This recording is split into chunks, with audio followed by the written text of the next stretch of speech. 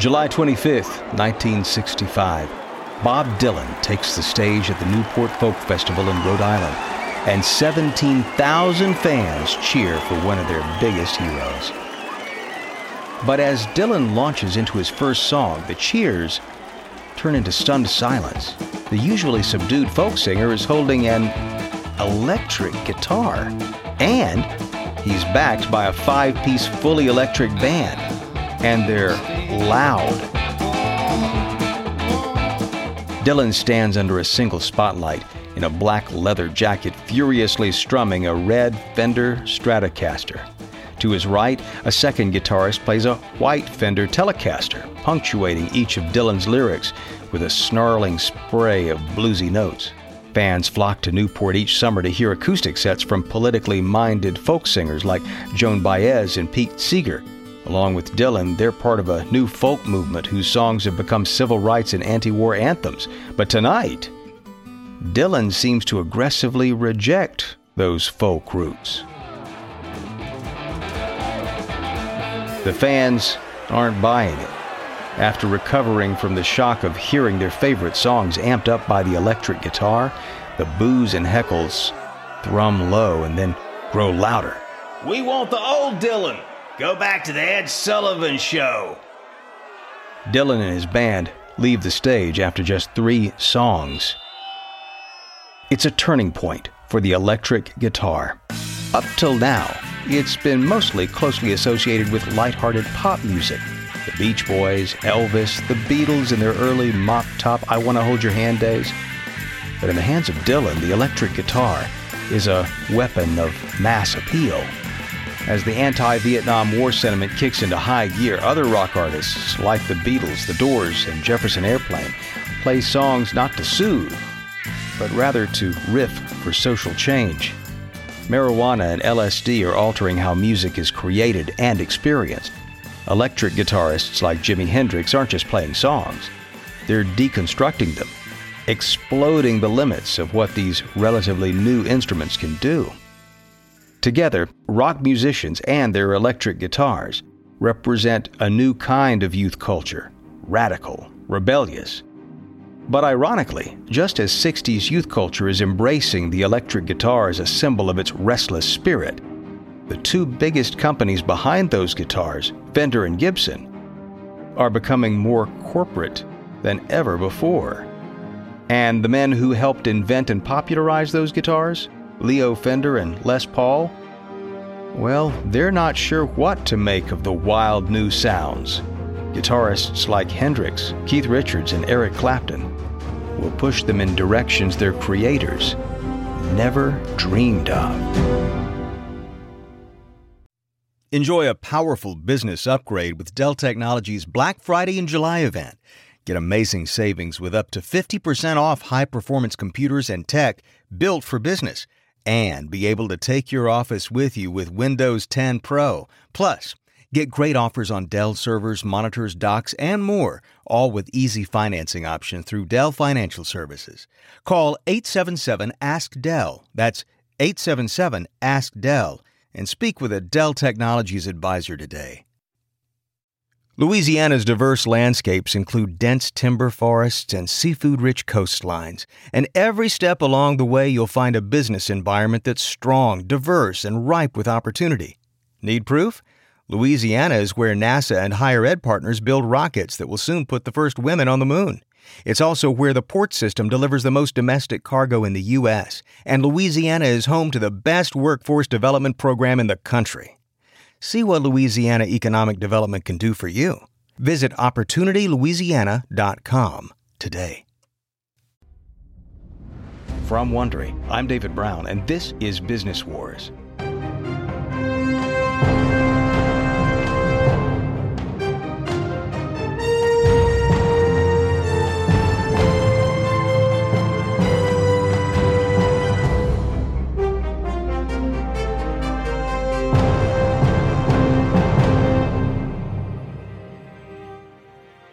In our last episode, the Fender Stratocaster revolutionized the way electric guitars are made and helped usher in a new era of rock and roll music.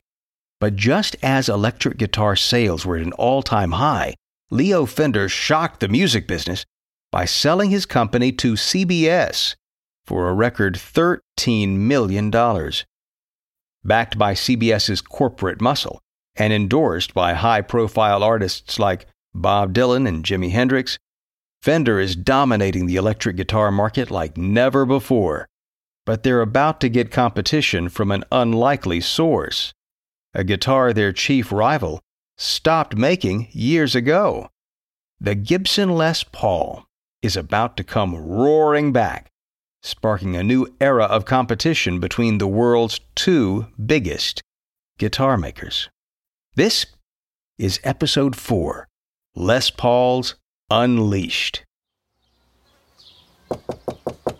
In the summer of 1966, someone knocks at the front door of guitarist Les Paul's New Jersey home. At 51, he's more or less retired from music and doesn't get many visitors. He opens the door to find a young man with long hair standing on his porch. The man stares at Paul, wide-eyed. "Are you Les Paul?" "Yes, what can I do for you?" "I'd like to buy one of your guitars, man. I've been hunting for a Les Paul all over." Paul realizes the kid thinks he actually makes the guitars himself.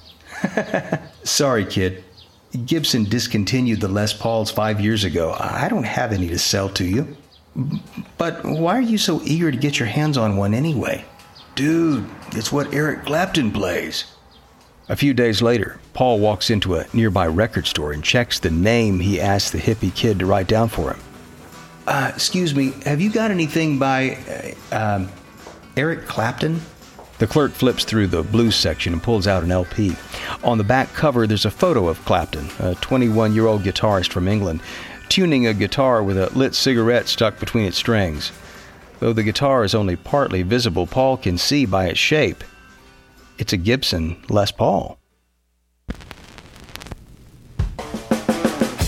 Paul takes the album home, puts it down on his turntable for a listen, and he can't believe what he's hearing.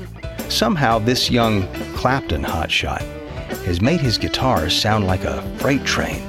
The tone is thick and growling, heavily distorted. It's not really Paul's cup of tea, but he can see why that young hippie kid was so excited by it. The energy and passion behind Clapton's playing is undeniable.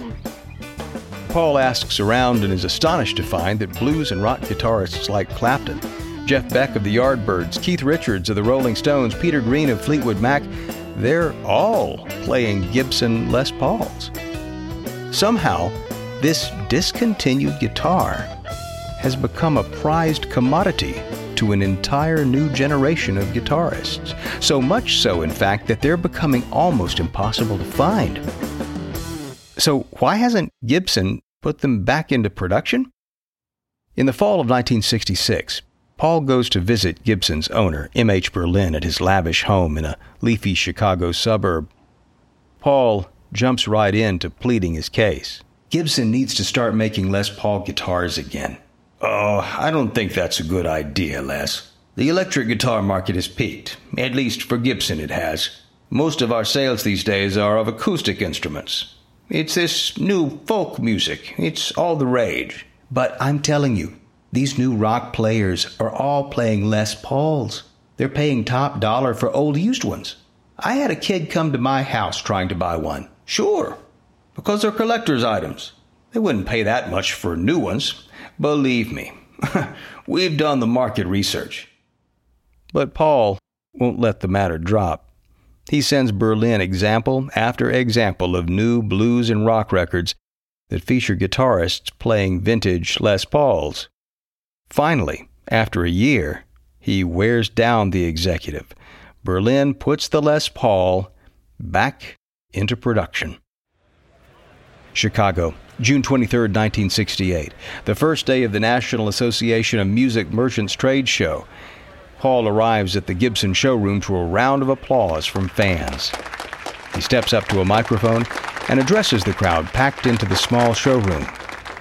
"I'd just like to say thank you to all the fans who never gave up on the Gibson Les Paul guitar.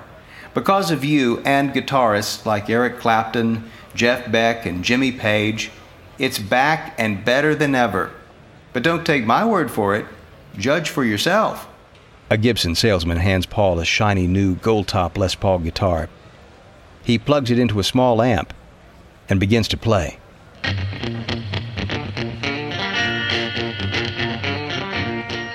The music trade magazines give a thumbs up to the reissued Gibson Les Paul, and that triggers a demand for the resurrected guitar. The first 500 sell out in just a few months. By the following year, Gibson is making 100 Les Paul guitars a day. Meanwhile, the guitar's leading competitor, Fender's Stratocaster, is more popular than ever. Rock stars like Jimi Hendrix and Pete Townsend of The Who make the Stratocaster into rock's most iconic guitar, sometimes by destroying them. Santa Monica, California, August 28, 1968. At a cavernous concert hall called the Civic Auditorium, British rock band The Who are finishing up another frenetic, high-energy show.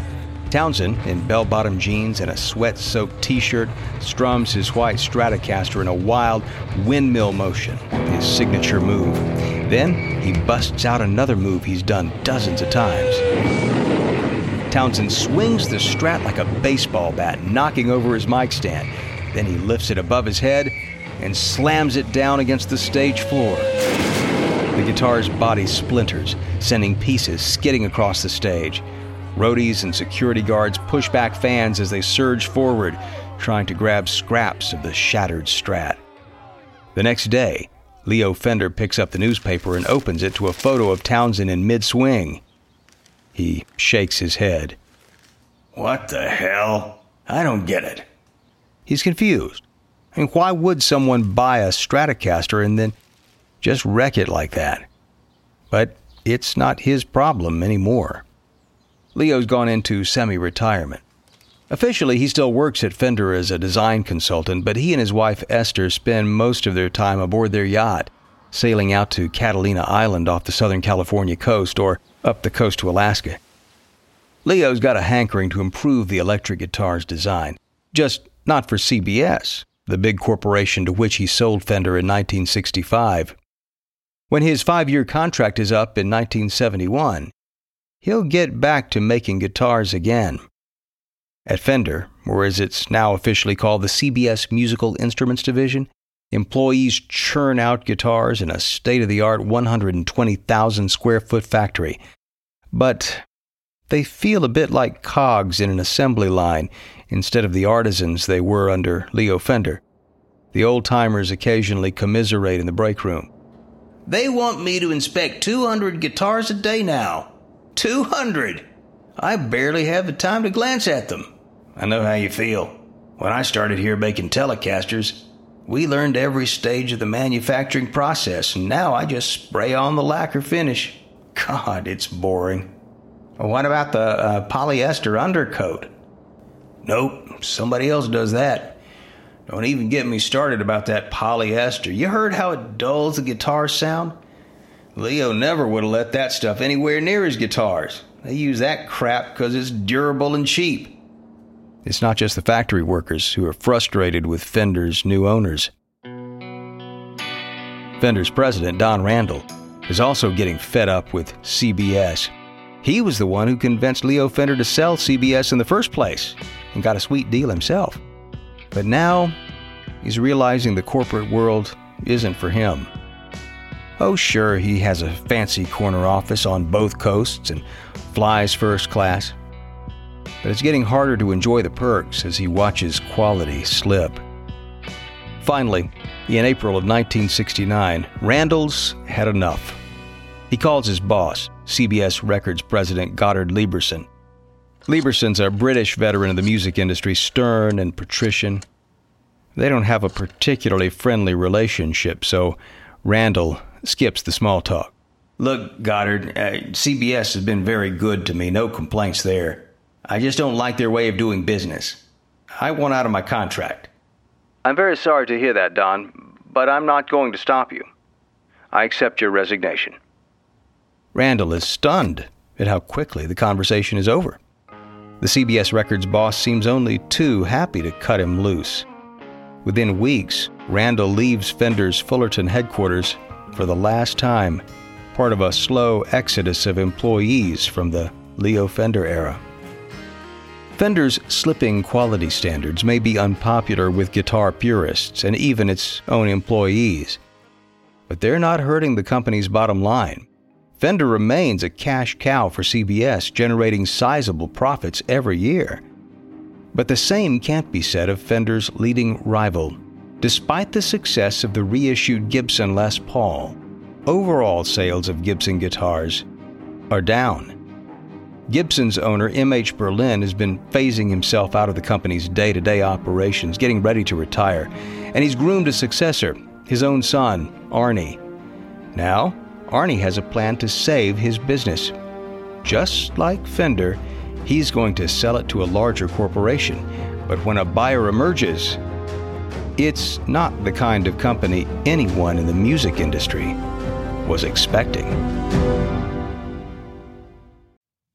Where's my order? Where's my order? Where's my order? Break free from customer support monotony. Welcome to Intercom for Customer Support, the business messenger that uses chatbots, shared inboxes, apps, and more.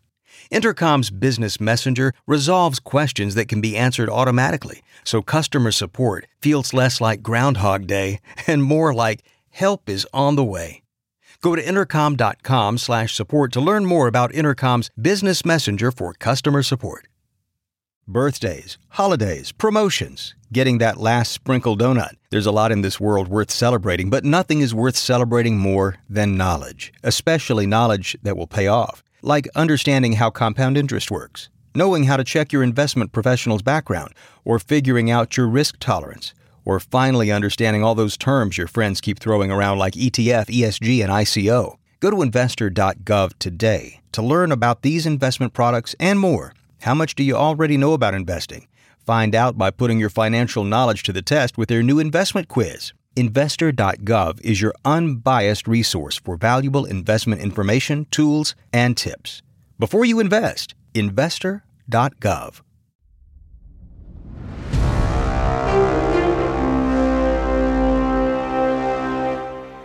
It's December 1969, and in a conference room in New York City, a group of executives and their attorneys are signing the papers on a major transaction, the sale of Chicago Musical Instruments and its largest subsidiary, Gibson, to a multinational corporation called ECL.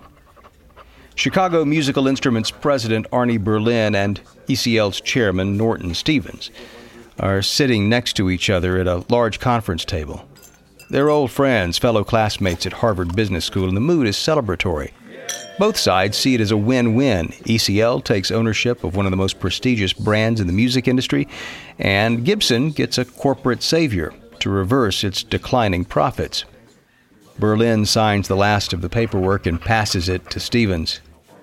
Congratulations, Nort. You now own the world's greatest guitar company. Thanks, Arnie. Pleasure doing business with you. An assistant passes out cigars, and the lawyers and executives light up, filling the conference room with plumes of smoke.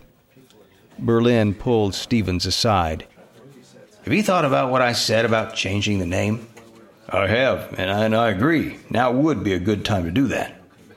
ECL stands for Ecuadorian Company Limited. The name is a bit misleading. ECL is actually a British company, a conglomerate with subsidiaries that make beer, cement, and aircraft parts. Stevens recognizes ECL needs a more modern-sounding name. What if we combined our two last names? Stevlin, maybe. I don't know. Bourbons? I like the idea, but those names are terrible. What about Norlin? Norton plus Berlin, right? Yeah, Norlin. That has a nice ring to it. Berlin stays on as chairman of the newly named Norlin's Musical Instrument Division. But he lacks his father's knack for the business. As Gibson's losses mount, the company starts tinkering with its manufacturing process, using cheaper materials and production methods. Berlin's advisors assure him the average guitar player will never notice the changes. But they're wrong. It's summer 1974, and in a suburban garage in Minnesota, an amateur rock band is warming up. Four men in their early 20s with long hair and ripped blue jeans are passing around a joint tuning their guitars. Band's fifth member arrives, the rhythm guitarist. He carries a brand new guitar case which he eagerly opens to show off its contents. "Hey, check it out, guys. I got the new Gibson Les Paul Custom. This is just like the one Jimmy Page plays." "Wow, it's beautiful, man. What'd you pay for it?" "Got it on layaway for $600. Worth every penny." But the band's older lead guitarist is not impressed. "You got ripped off, man. Those new Gibsons are garbage." "What are you talking about?" "They have thinner layers of wood in the body, and the neck is made of laminate instead of hardwood mahogany. Plus, yours has quieter pickups." Okay, you convinced me. I'll take it back tomorrow and get a Stratocaster instead." "Oh man, the new Strats are even worse. I hear the necks come loose after just a few weeks." The lead guitarist is exaggerating a bit. The new Les Pauls and Strats aren't that big of a step down from the vintage models. But in guitarist circles, his opinions are widely shared. By the end of the decade, most serious players seek out late 50s Les Pauls and so-called pre-CBS Stratocasters. And Fender and Gibson don't just compete with their own past products. The market for new guitars is still hot. Competitors see an opening as Fender and Gibson appear to be on the decline. Even Leo Fender gets back into the game. In 1979, he launches a new company called G&L with his old colleague George Fullerton, the man who co-designed the Telecaster.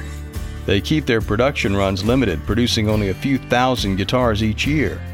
Leo doesn't want to repeat what he sees as his biggest mistake at Fender, losing control of the company by letting it get too big, too fast. G&L guitars look suspiciously like Stratocasters, but with Leo's latest innovations in hardware and electronics and better materials than those used by Fender under CBS ownership. Publicly, Leo is careful never to disparage the company that still bears his name, but privately, he insists that Stratocasters and Telecasters are obsolete. The existence of a market for vintage guitars baffles him. So does the fact that Fender has barely made any changes to his original designs, except those aimed at reducing costs. As far as he's concerned, each new guitar he designs is an improvement on the last, a step closer to a perfect guitar that still exists only in his head.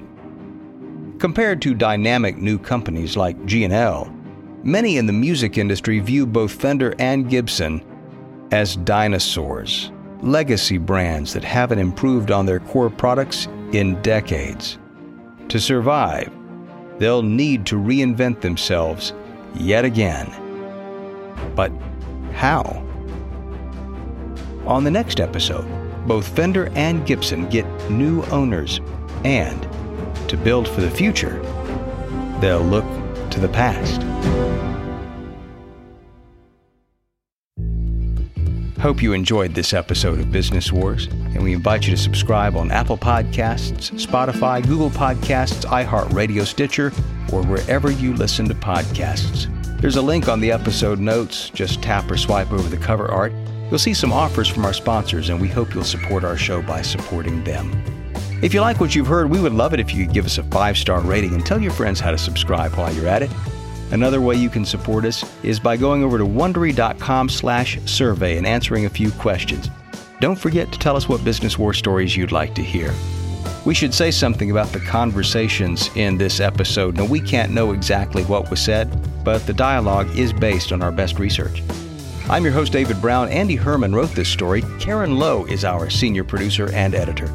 Emily Frost and Donna Hyams edited this story. Our editor and producer is Jenny Lauer Beckman. Sound design by Bay Area Sound. Our executive producer is Marshall Louie. Created by Hernan Lopez for Wondery.